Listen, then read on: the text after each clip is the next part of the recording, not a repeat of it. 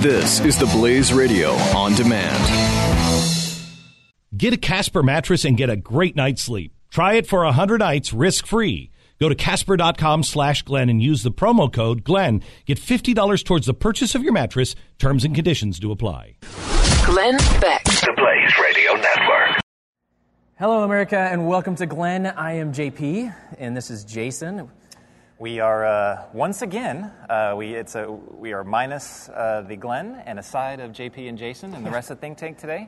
Glenn is actually in Canada of all places. That's why that we're taking over and the boss.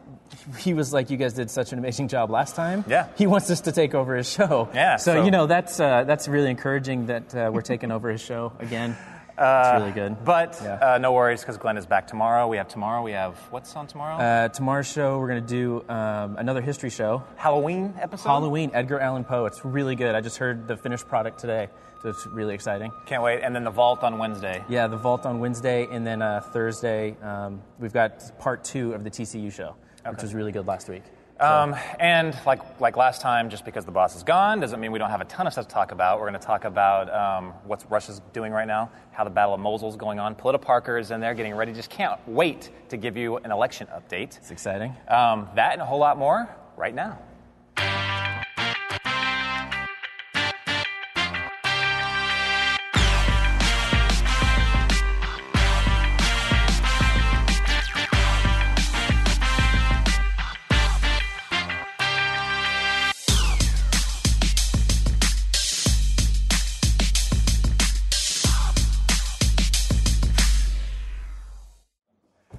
Okay, so I've been seeing a lot of misinformation going on about the Battle of Mosul right now. That's going down right now. Trump sent out a tweet saying that it was a disaster, that we telegraphed the attack, and it was going horrible. Basically, I don't know where he's getting that. No, because didn't they say they were ahead of schedule? They're ahead of schedule. Yeah. There's things to worry about, obviously. So the reason that it's ahead of schedule is because most of ISIS forces pulled out of the villages around ISIL and they moved back into Mosul because they're getting ready for the actual assault. That's why it's ahead of schedule. Our forces are rolling in. There's nothing. So they're preparing for a bigger assault coming from the Iraqi military. ISIS. Like who is going after Mosul right now? Like, give us some of the specs on that. There's Turkey, which is a big deal. That's something we need to watch because Turkey's butting their heads into it. There's our forces who are advising the Kurds who are attacking on their own front, and our forces who are advising the Iraqi government. And then there's the Iranian militia units, which are kind of attached to Iraq, which is kind of worrisome.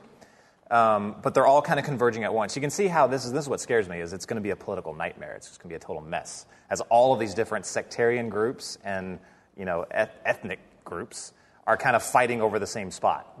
And actually, this is what delayed the op to begin with, because they didn't know how to divide Mosul up after all this was going down.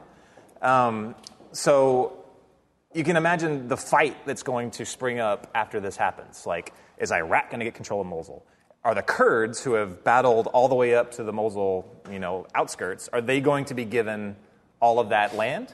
Or are those Shia militias going to come in and say, no, who's going to make those decisions? Like, does the UN have to step in at all for that, or is that I think that it'll be thrown pretty much all on Iraq. But I think that it'll say this is your sovereign territory, Iraq. You deal with it, and they'll have the final say so. But the problem is that they're basically a puppet government of Iran now.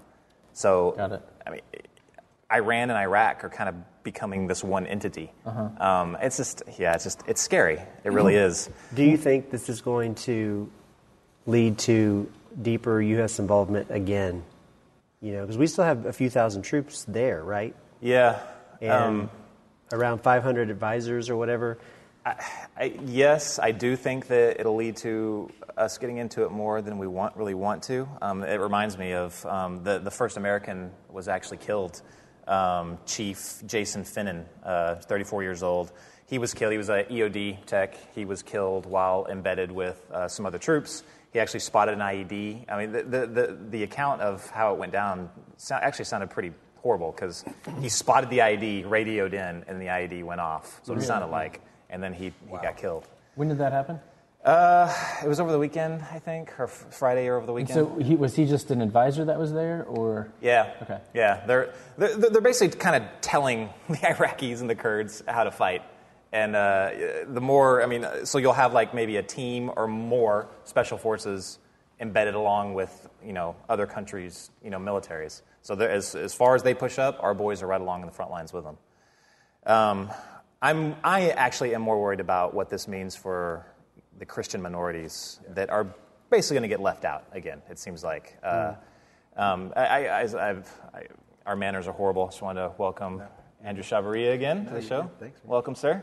What are you seeing in some of in churches, in your church, about how do they feel about the plight of the Christians now? And Well, when we think about it from our perspective and we look at it from our church perspective, man, I take great hope, and I encourage other people to take great hope, because one of the stories that we were going to talk about was the Christians that are retaking these cities that were taken over by ISIS.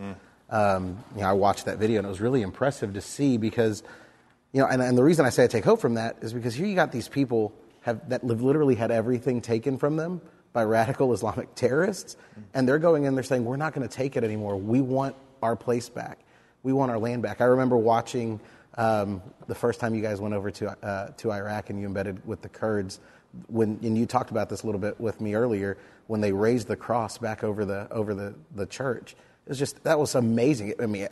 I bawled like a baby just to kind of see that, because it's like, you think about, we don't think about that here. And we're facing, language oppression, we're facing, IRS threats and all of these things, but we don't really face those threats that they're facing over there, and they're willing to do everything that they have to do. Yeah, I don't really. I'm actually, I guess we'll tease this for the first time.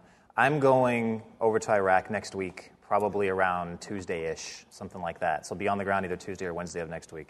And we're going to embed back with that Christian group that was getting trained there in Telescope. And there's a full-screen one that's Matthew Van Dyke. He's been out there, and he's been training some of the Nineveh Plain forces.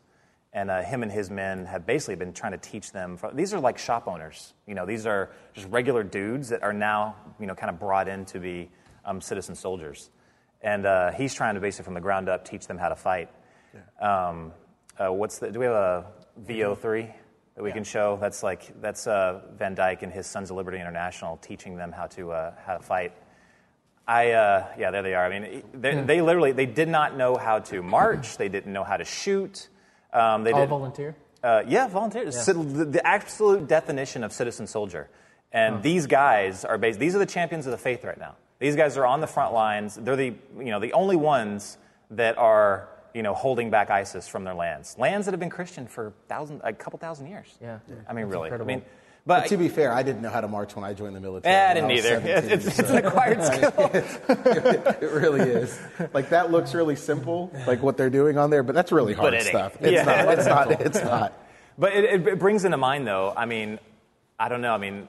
What is, as Christians, what should we be, should most of our work back here and around the world be in prayer? Should it be financially? By donating to groups such as Van Dyke, who's helping these people. By the way, his website's sonsoflibertyinternational.com, I believe. But they have a financial contribution section, so if you want to give directly to them, you can. Yeah. Should we be more actively involved in supporting, these, basically Christian militias is what they are, to go out and, take their lands back?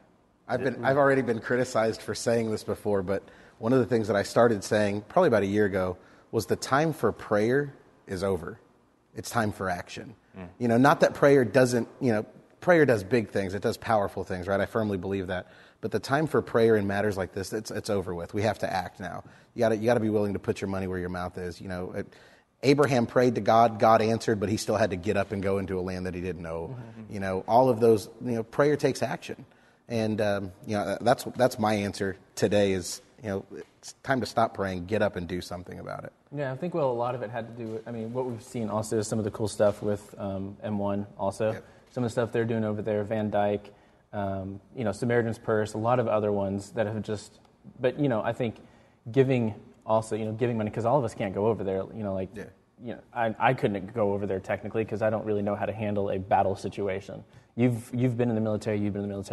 You would at least have an idea of what it's like. So yeah, when it comes to action, I think you're right. It's that time of prayer. Continues, but it's we have to show it. We have to act it. Does anybody here go to a smaller church? Like I go to a larger church. You go to a larger church. My church is smaller. Yours is smaller? Yeah. Well, Bowie, do you go to a smaller church or a larger church? Not in Dallas. No, my church in Chattanooga is pretty small. Are they? What do they say? Do they have? Are they vocal about it? I mean, no, not really. See, a pastor actually just moved to Detroit to kind of pastor to a Muslim community there. So I guess in a way they're kind of, bringing in these kinds of issues. But I think for a lot of people, donating money is great, but I think for a lot of people, prayer is action. Yeah. And so we can say, stop praying and act. But for a lot of people, that's all that they can do is pray. Yeah. What about you, Nathan? Yeah, I don't think that Americans in general, there's not a lot of education about this issue. We're not used to Christians being talked about in a minority sense, right? Usually, and I think it would surprise a lot of people that there are even Christian communities in Iraq, that have been there for a couple thousand years, as you said. I think that would surprise some people, So I don't think there's a lot of education about what they're facing and what they're fighting for. What do you think, as far as Mosul goes? How do you see this going down, Jason? Ultimately, you mean like the battle for it, the result yeah. afterwards? Well, so the reports came out over the weekend that ISIS was already, all the villages they're vacating, they're bringing all those civilians, and so many of these are Christian as well, because a lot of these areas around Mosul are Christian villages. They're bringing all the civilians out of the villages, and they're putting them in the city. The reason they're doing that is because they're gearing up for the final assault. Basically, they want meat shields, is what they want, to put it very crudely. They're already also starting to destroy major parts of the city, because the city is a lot, and you could probably know this too, a city is very hard to defend, and it's also very hard to defend if there's a lot of rubble and stuff. It makes going house to house, street to street hard to attack because they are dug in. It's going to be very bloody. Mm-hmm. It's going to take a while, and it's going to be very bloody. Have they surrounded the city? So could ISIS find a way out, or there is a corridor out, and ISIS is defending that corridor now because that's their only supply line to get in, so they can replenish themselves with food, water, and all that stuff. And there's already been, I saw, it was a couple of us were laughing at this the other day. There's already ISIS defectors that are trying to get out. They're dressing up as women. I wish we had that photo. That was pretty great. They're dressing up as women. In like little princess dresses. And they still have their full uniform on under it. It literally was like a princess outfit. It didn't make any sense. The beards are always suspicious. The beards are a little dead off. Giveaway. There's a Halloween superstore over there? Yeah, I know. But I see it as taking a long time, and I see casualties as being very, very high. So is the one thing keeping everybody from just flattening the city, are there still civilians in there? Oh, yeah. Okay, so that's what's holding them back. And it's disputed, too, is however many are actually there. Like, I've seen anywhere from, because I know a lot of people vacated, so I know it's just kind of up in the air. But I've also seen how there's speculated numbers from anywhere from 250,000 all the way up to over 1 million people. Jeez. There is a ton of people there. Yeah. And it's funny, they're running propaganda ops on their own people while this is going on. They're kind of doing like a Baghdad Bob, saying, the coalition's not here, they're not, come on, everything's fine. They obviously know better. They started closing down their shops, but ISIS is making them reopen their shops, saying nothing is wrong. Really? Basically, they want people out and about. They don't want them hunkering down, because if they hunker down, then the coalition can bomb them from overhead. Yeah. So all signs point to them using this city as a gigantic meat shield, and they're just going to soak up casualties. Mosul will fall. It will fall, and it'll go back eventually. The question is, what's going to be left? Yeah. You know what I mean? Like, what is going to be left? Because it's rumored al-Baghdadi is there, right? Yeah, that was a rumor. But the Iraqi government put that out there. Oh, they did? Yeah. Is it still going to be a big deal, though? Like, will it hurt ISIS taking that city over? Like, will it really attack them? So it's going to hurt them from a propaganda standpoint. Okay. Because there's not much of the caliphate left if all they have is Raqqa and a couple of oil fields in Syria. You know, all of a sudden, like, their big thing was they dissolved borders and they opened up this big caliphate, and created their own country, basically. And it's hard to say that after they've lost everything in Iraq. They'll still be fine. They have a stronghold in Raqqa. They're going to keep on going. They are not fully on the ropes. They're completely dug in. So the ISIS is nowhere near to being completely done. So we still have a long way to go, and unfortunately, a very long and bloody battle ahead of us. Bowie?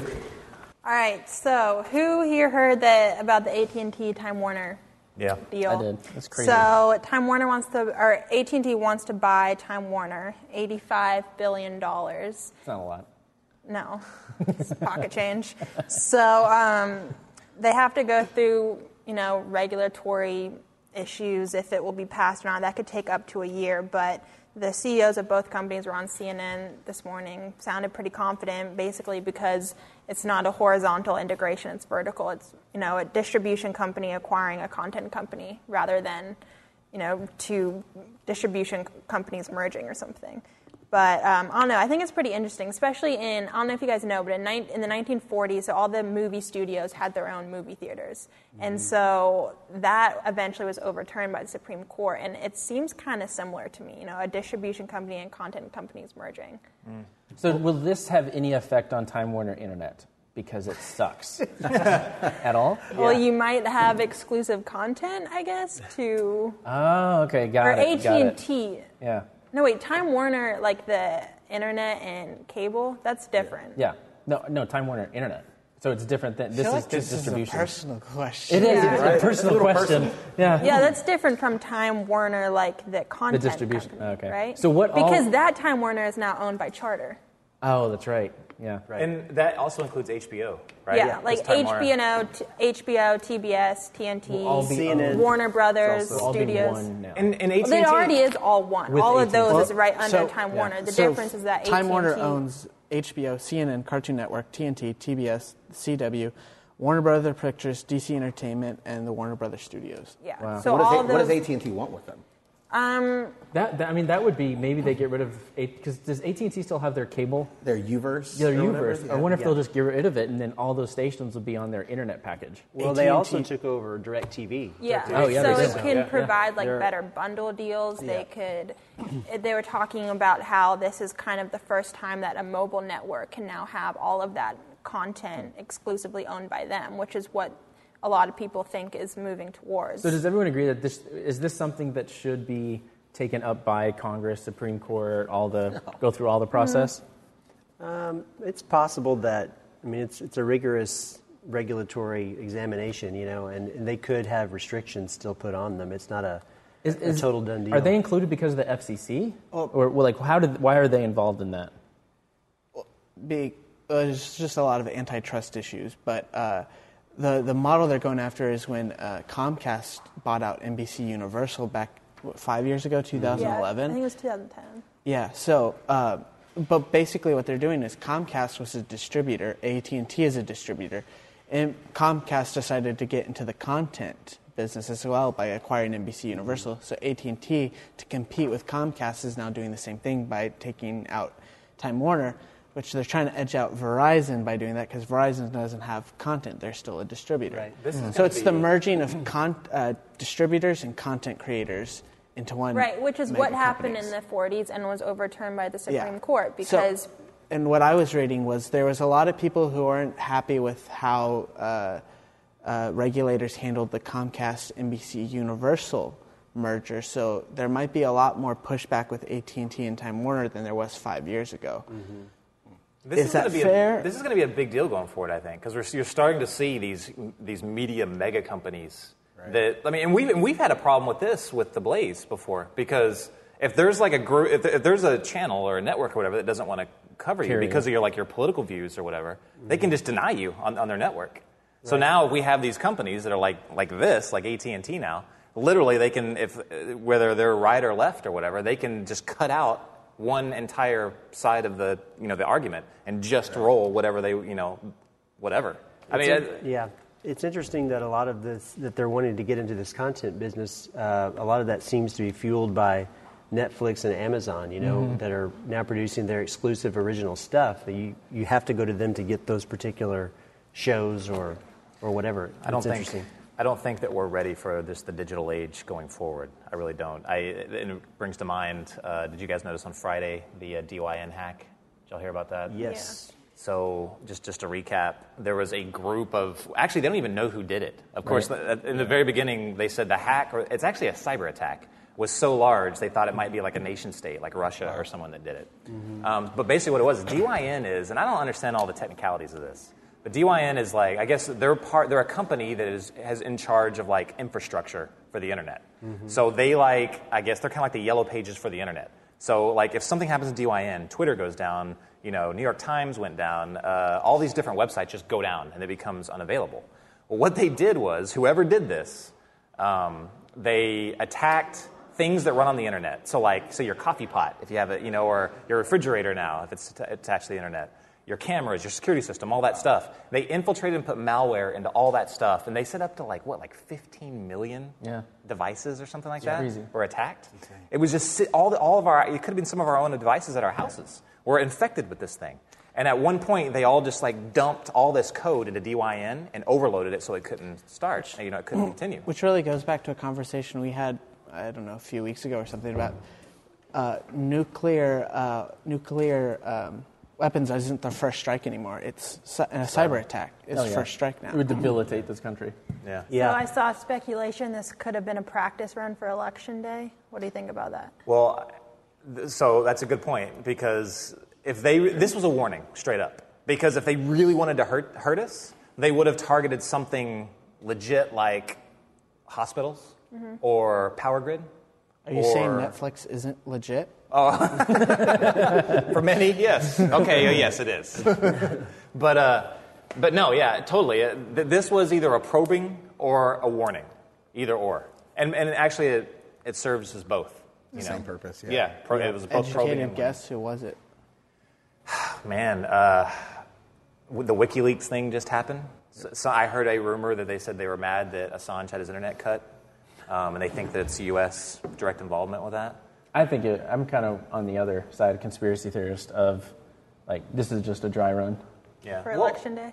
For something bigger. My birthday, possibly. Cutting head of the out CIA Netflix. a few months ago, in an interview, the head of the CIA, was asked what keeps him up at night, and this was the thing that he mentioned was cybersecurity. Yeah. So that's where we're most vulnerable. So. Well, it's like literally we're not prepared for it. I mean, we literally aren't. Like you have your virus scanner on your computers at home or whatever, but those only work on known. It scans for stuff they already know about. Now, if there's a nation state out there, let's say Russia, China, whoever else, they're going to write something completely unknown. Yeah. Something that's not covered in most virus scans, and they'll just dump it out on the internet, and literally just sit there and wait for a time to do it. Supposedly, have you guys ever seen that documentary about Stuxnet and how we attacked Iran? They said that through means like this, basically, they've already fully infiltrated Iran. Stuxnet was nothing compared to what they'll do now. Wow. But you got to figure that they also have us on that. So this right here is just a straight up, example of. To go with what you were saying, Bowie, earlier this morning I was watching some stories talking about these people, voter registration. Voter registration has been compromised in some states because of this hack. Well, really quick, there was a story that came out of Oklahoma over the weekend Oklahoma. Some Russian officials wanted to be there on Election Day to just follow the process and how things work. Didn't they want to do that last election? They wanted to do it last time, and then Oklahoma, the Secretary of State there, he said, it's a truly amazing system, and he said you can watch it on TV. So I saw this over the weekend, and just look at this Russian aircraft carrier. Oh, man. It's billowing, belching smoke. It's burning? And it's using like diesel engines or something like that. It's going through the English Channel right now as a show of force. It's the head of an 8-ship flotilla. And they're headed right now to the Med to bulk up their forces over off Oh, man, Syria. they got one of those helicopter things? We don't have those, do we? Yeah, I wonder if it actually runs. Crazy. This cracked me up, man. It's like they've been talking about this fleet moving since it left like a week ago or so. And they were like, oh, my gosh, the biggest Russian flotilla since the Cold War. And how spooky it sounded. But literally, it's kind of funny. The Russian Navy sucks. It straight sucks. This is. I feel like you're just trash talking right now. This aircraft carrier, literally, it's known to break down so much that it travels with its own tugboat right next to it. Wow. To basically keep it going. It's so hilarious. But literally, Russia, the Russian fleet is so bad. I think they have like one aircraft carrier. That's their only aircraft carrier right there. It can barely move. It runs off a diesel engine. This is like 30-year-old tech. But they have a lot of other military in the ocean, right? They have like 10 submarines. No, they really don't. Their Navy is not great. There's one dominant Navy in the United States, and that's the United States Navy. And we have about 10 aircraft carriers, as per Political Parker over there. He stepped out and became military Parker. Yeah. It's actually 10. We have more aircraft carriers in the world combined. China has one, but it's not serviceable. It's not in use yet. Wow. Russia has this one, which travels the world with its own tugboat because it's always breaking down. So I don't understand. Why are we afraid of Russia? Well, nuclear weapons, pretty much. Okay. But we have those too. Yeah. Well, they're the only one that can actually directly counter us, and we can destroy each other at the same time. Oh. And their lands, they have considerable land forces. So maybe you should stop trash talking their Navy. Putin is. I want to trash talk that Navy all day long. I mean, come on, that's ridiculous. Why haven't they or China grown? Like, why do they not build more for the? Because obviously, at sea has been, something that we've used for decades and decades. Well, we're able to do it because we have the largest economy in the history of man, and we've been able to build this since the 1950s, basically. It's not an easy thing to do, and they don't even have the doctrine to keep these navies going. Even if they suddenly decide to build up a ton of ships and deplete their economies, they don't even really know how to operate large fleets. We're actually in an incredibly unique position. We're the only global power that's ever existed like this. And that's how far away we are from these countries. It's not even close, really. So why then, Jason, does the world look at us as so weak over the past, 8 years? Weak leadership. Really, it's weak leadership. Do we ever show our force at all? No. Besides maybe inauguration? Our force? Yeah, like our military force. When do we ever actually show it off? I mean, like in parades or something like that? Or... why do we not go? Like every other country does it. Why don't we? Because we don't have to. We're basically the only country that is in almost every single country in the world. You know what I mean? We have so many allies. We have bases all over the world. We're the only country that's ever done this, really. Yeah. I mean, our show of force is daily military operations. It really is. We're that dominant. But anyway, forget this. Do you have an election update, Caleb? What do you got? Yes, but I first want to address the elephant in the room. Yeah. Yes, me and Nathan are wearing the same shirt today. And yes, we called each other nerds this morning. Hey, Bowie and Jason are wearing almost the same coat as well. True. He's wearing a shirt. I'm wearing a jacket. Wow, and there it is. Okay, so election update. Back to that update. It better be good because I'm tired of the election. There's 14 days left. Yes. It's almost over. Latest polls have... So, 538 did this interesting thing where they run their forecast is based on multiple simulations run every day, like hundreds of simulations. But to get a likelihood of where things are going to end up on election day, they ran 20,000 simulations to get their numbers. And right now they have 4 outcomes that they perceive happening: a Trump win, a narrow Clinton win, a Clinton win in the Obama zone, so the same margins he won in 2008 and 2012, and then a Clinton landslide.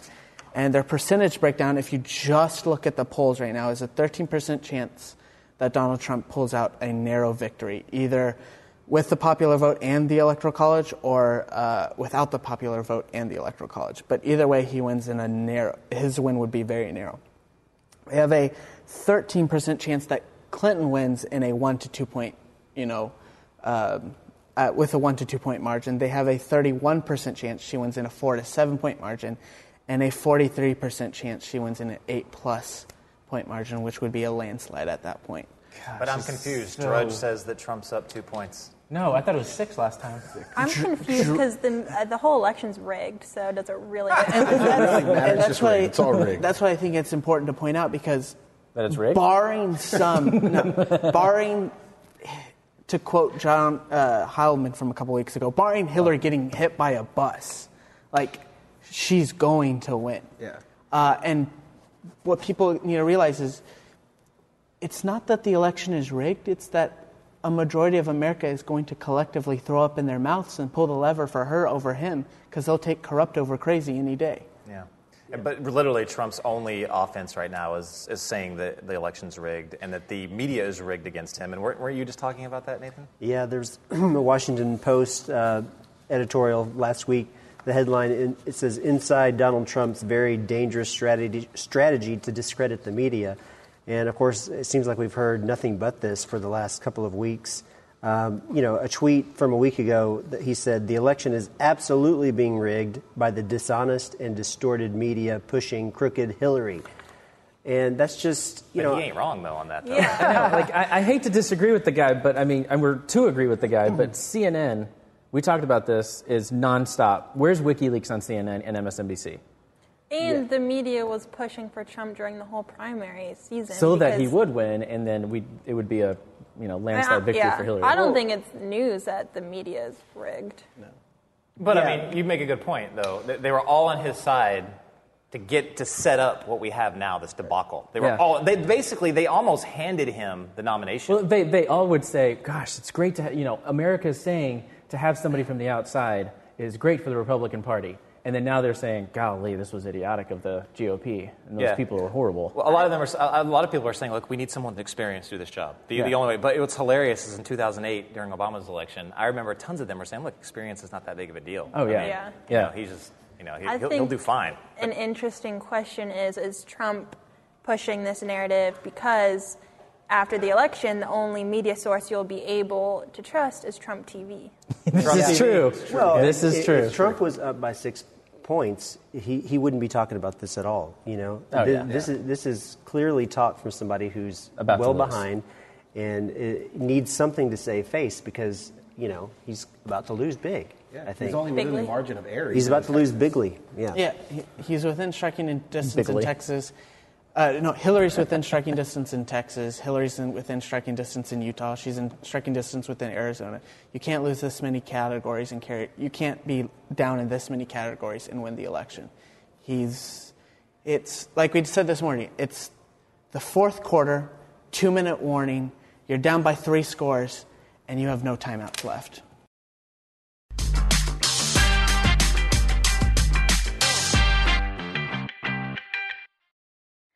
All right, so James Brennan is a philosopher. Oh, I love him. He's great.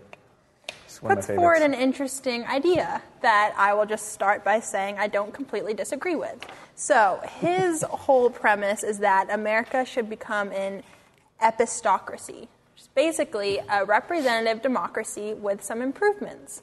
And that improvement is that votes can be weighted based on your knowledge. Oh, horrible. Have at it. Totally disagree with that. Well, and that's not the whole thing, Okay, though. so Here's his point, that politicians have to cater to the median voter, which is why so much crap gets passed, is because the median voter barely knows anything. The median voter can barely pass, like, poli-sci basics, or economic basics. So by giving, and the reason is that because they feel no incentive to become knowledgeable because they feel like their vote doesn't matter, which is true, honestly. And so by giving people the incentive to become knowledgeable, if you pass the American citizenship test, which we already use, it's and none fair. of us at this table could pass. That is such a lie. I took a practice test last night. Yeah, that's not true, actually. You took the test last night? I did. It's so very easy. Oh. It would not be easy for a lot of people. And so if people have the incentive to become more knowledgeable, then, and the incentive is your vote could be weighted more, then we have a population of smarter true story. people. I actually took one of those because I was trying to teach people within the Hispanic community that it's really easy to start going through this process and actually obtain. And I thought it was going to be hard. It's pretty easy. I'm probably basing this off of the David Barton one that he has. Yeah. Because he had one of like 100 questions, and even he couldn't answer it, all of them. Well, okay. So that's like 50 years old. In essence, I only took the practice test, to be fair. In my opinion, this kind of sets up elitism. Yeah. You know what I mean? And like, there was an article recently that Caleb and I were reading in Cracked magazine, of all places, that talked about how there was this huge divide between people that lived in smaller rural areas, basically most of the country, in the middle. and then the elites in the big cities on the coasts. So basically, in my opinion, that just increases that divide. I mean, there's farmers that live in Idaho or something like they're that. not aware of that Their difference vote going means on. just as much as anybody else's. But are you we're saying not- that a farmer in Idaho doesn't have the mental capacity to take the test and earn that extra wage? No, I'm saying that his vote means just as much as someone that went to college. Right, He doesn't have to yeah. go to college. He went to the University of This Hard kind of Knocks, comes down and now to he's the a great same farmer. issue that we had with women not voting. Like, it's almost going back to that, saying women should not have the right to vote because they were treated differently. Yeah, that they were lower class. At first, I had a real problem with this concept of a test. But when you think about things like, you have to pass a driver's test to drive, it doesn't sound so unreasonable, to expect that if you're going to go vote, that you have some basic knowledge of things, And the citizenship test, as an example, it's quite easy. I mean, they give you the questions to study, and you only have to answer 10 of them, and you only have to get 6 of the 10 right. I mean, it's a very low bar. So if you're This is, saying crazy. that your right to vote makes you an equal citizen, well, 20% of our population do not have But the no, right to we're vote. born in America. Kids 17 and younger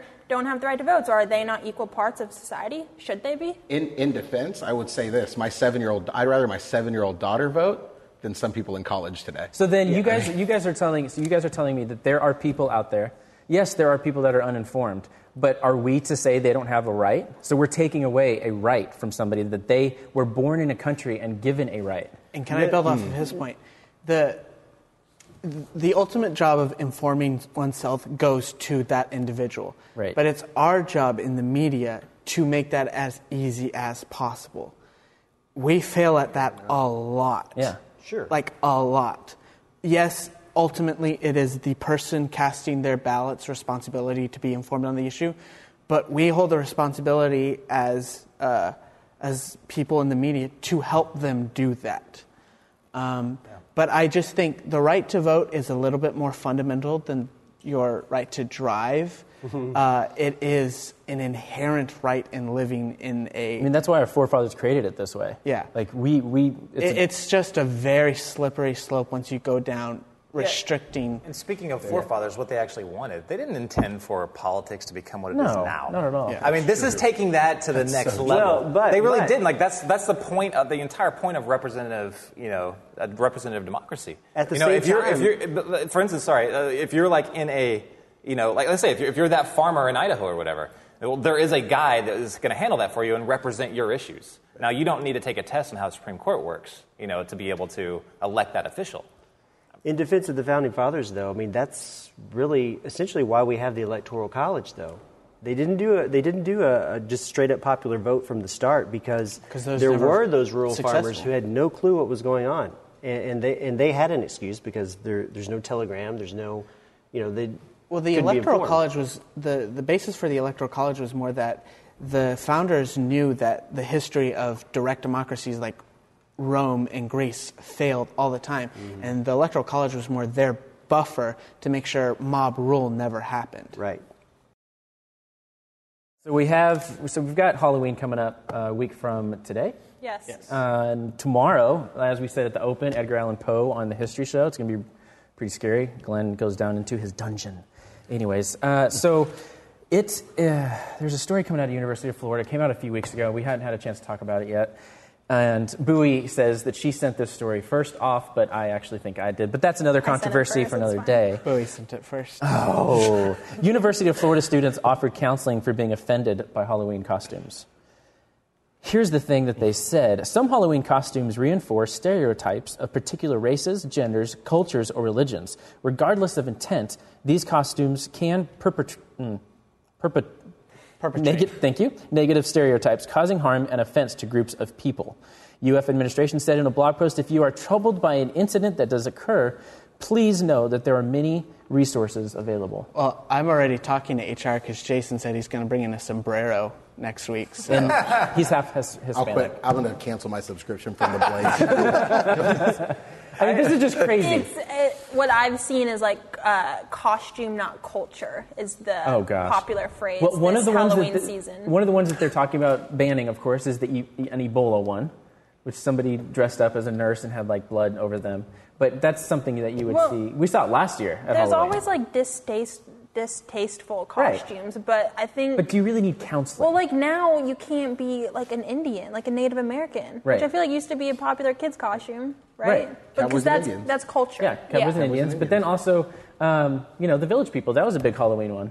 I can't say that without a straight face. Look, I'm offended by what people wear like 90% of the day. Yeah. On days that aren't Halloween.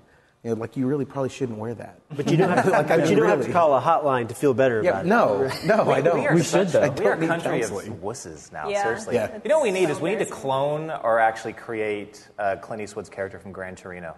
And just mass produce that character out in every city. All right, we got a This Day in History. This day in history, yes. Western Union completes the first transcontinental telegraph line. Sometimes you don't think that things were going on during the Civil War, but this actually was completed just a few months into the start of the Civil War. But obviously very important for communications and technology in America. Another history-related item is Hillary. There is significance to her wearing white, as you may or may not know. Yes, it has to do with the suffragette movement. It came from Great Britain. In 1908, they wore white for purity. That was one of their traits. Oh, look, there she is. Wait. And then you can see Hillary decided to wear white in all her big moments. The night she clinched the Democrat nomination, which you see right now, the night she gave her acceptance speech at the Democrat National Convention. That's this and one? then The last debate. And then she wore white at the last debate. That's smart. She looked like a Heaven's Gate preacher or something. She really like did that. in the last one. I think looking at it, it's kind of like her closer outfit. Every time she's trying to make like a closing argument or something, she wears white. She looks like Pretty Kim sure Benny Hill wore Jong-un. the same thing. That's what we were saying. She's going to take her jacket off and start nailing people with it. But there's some historical. Yeah, explain a little bit exactly like why they did that. The suffragette movement, that was just trying to get women the right to vote.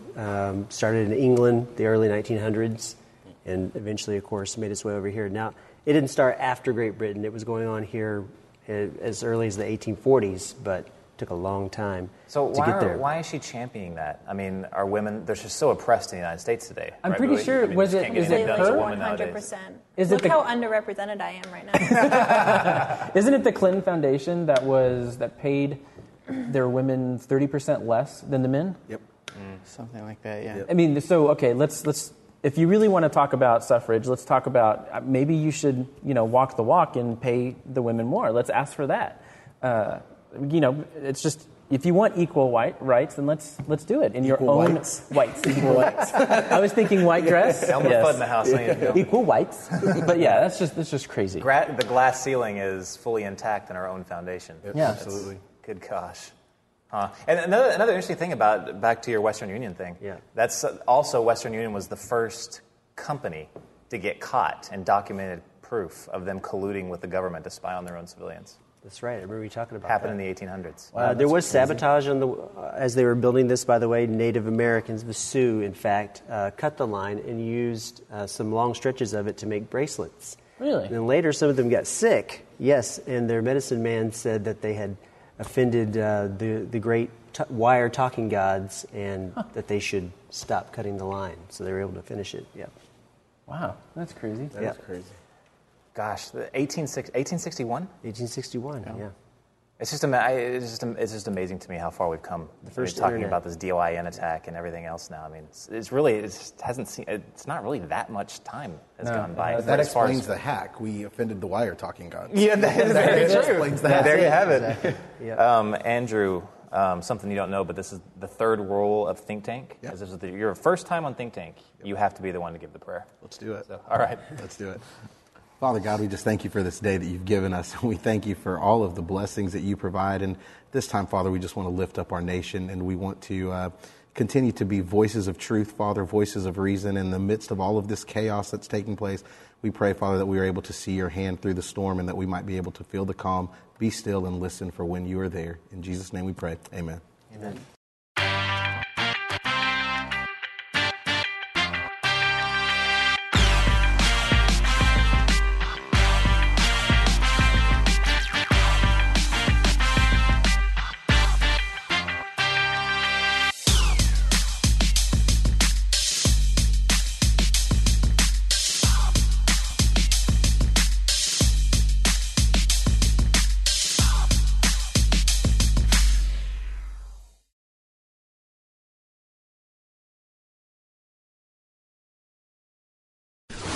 Glenn Beck. The Blaze Radio Network.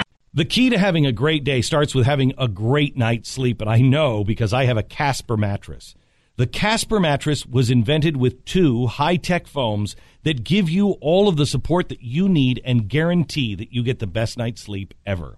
Time magazine named Casper mattress one of the best inventions of 2015. Casper ships for free in a box so small you won't believe it holds the actual mattress, making it simple to get from your front door to your bedroom. And you try it for 100 nights risk-free. They'll come and pick it up if you don't love it as much as I love mine, and they'll refund every single dime. Once you try it, you're never going to want to sleep on anything else. Having a great day by having a great night's sleep. Casper.com/Glenn. Use the promo code Glenn. $50 off the purchase of your mattress at Casper.com/Glenn. The promo code is Glenn. Don't forget, $50 off the purchase of your mattress. Casper.com/Glenn. Terms and conditions do apply.